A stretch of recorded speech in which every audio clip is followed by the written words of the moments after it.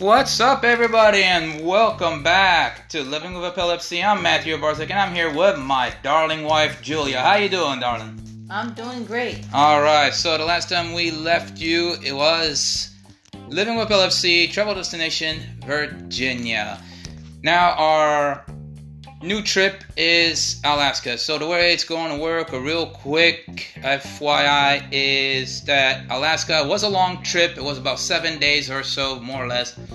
But we've seen a lot, did a lot. So it's going to be over 20 minutes. Therefore, we are going to slice it in like at least 4 episodes, maybe 5. Therefore, you're going to get Alaska Part 1, Alaska Part 2, etc., etc. You get the idea. Okay, because I did one in French and it was over 20 minutes. So I know not a lot of people are going to listen to that. Hell, not even I would. So, to start with, alright, how do you get to Alaska? We live in SoFlo. You got to take a plane from MIA to LA. Not a fun place to go, but hey, what the hell. And then get another one to go to Washington State. There we got our cruise, and it was about a 7-day cruise or so, all the way to the capital of Alaska in Juneau. So, sweetheart, what'd you think of Alaska? I liked it. I liked it? Yeah. You think, is it Juneau or is it Anchorage, the capital? I can't remember. Yeah, I can't remember. Oh, who cares? Juneau, Anchorage, what's the difference? It's a cool place. Just an inside joke here, okay, folks? Don't worry. Anyway, so we got to Alaska, and the first destination was Juneau. And Juneau, we saw whales. It was a whale watching tour, and Mendenhall Glacier. Really cool place, Mendenhall Glacier. Actually, it's huge, massive glacier, and it's a blue glacier. You told me, what was your favorite? The whale watching? Whale watching, okay, yeah. And what they tell you is if they don't see a whale and you don't see one, they give you like $100. We were literally praying that maybe we won't see a whale, as much as at the same time we wanted to see a whale. Maybe we won't see a whale, so we get $100. And of course, we saw a bunch of whales. Yeah, you know the one with the Shamu, the type, the orcas, yeah, exactly. So we saw those, very impressive, very cool to see those in a while instead of an aquarium or something that kind of like. But okay, so we got to see whale watching in Juneau, saw the Mendenhall Glacier, got to climb the glacier because obviously with global warming and climate change, sadly it's starting to melt little by little. Sad, but we got to climb it. Took a lot of pictures. And we had a good time in Juneau. And you said you liked the whale watching. Anything else impressed you in Juneau?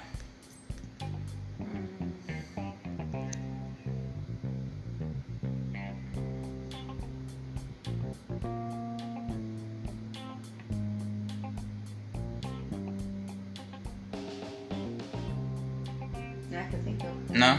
Nothing you can think of? Yeah, I mean, it was a short day. I think Juneau, it rained that day. And it was only a one day on that day. And we pretty much only did the Mendenhall Glacier. The Mendenhall Glacier was by boat. And I believe it was you who mentioned that when we see the glaciers, they look like different forms when they break apart. It's in the water. Yeah. With the ice. Yeah, exactly. Yeah. So when you It's blue. Exactly, it's blue. The ice is literally, I mean, blue as the sky, and It's not white like it usually is. no, you still see some white there, and then you'll see like seals or sea lions laying there with mom and their pups. Some of them you'll actually see blood because there was a fight or a feeding frenzy somewhere there. But then when you see the ice that breaks apart for either the climate change and global warming, or it just melted away for natural causes, it forms in different shapes. So you have some that are shaped like a human form, form of an animal. We have pictures. It's really cool. Very impressive. And Juneau was very cool. One thing that really impressed me is Alaska itself is one of the, probably if not the only state, if not fewest, that people still live under candlelight, don't have electricity, and their means of transportation for kids to go to school It's by boat. is by boat, exactly. Unlike here in the city, in Florida, and other towns, Kids have to go by bus. the kids go by bus, but over there, they literally had to take a seaplane or a boat, depending on where you live. And there's no electricity and very little plumbing. Can you imagine? It's like literally living in the 17th, 18th century or before. I don't think I'll be capable of living in that. But one of the Me either. Yeah, me neither. No. But the coolest and by far coolest thing the atmosphere is completely different. You know how you go to New York or other metropolitan cities, you see all the pollution and it's always dark and gray and it smells really bad because it's all polluted. Okay, over there, the water, you could literally use it to make beer. Our tour guide said you could literally take a bucket or a glass out of the ocean in the Arctic, right there in Alaska, out of the Arctic waters, and literally make your own beer. You could drink out of it, literally. And I thought, I was like, yeah, right. This tour guide's playing us.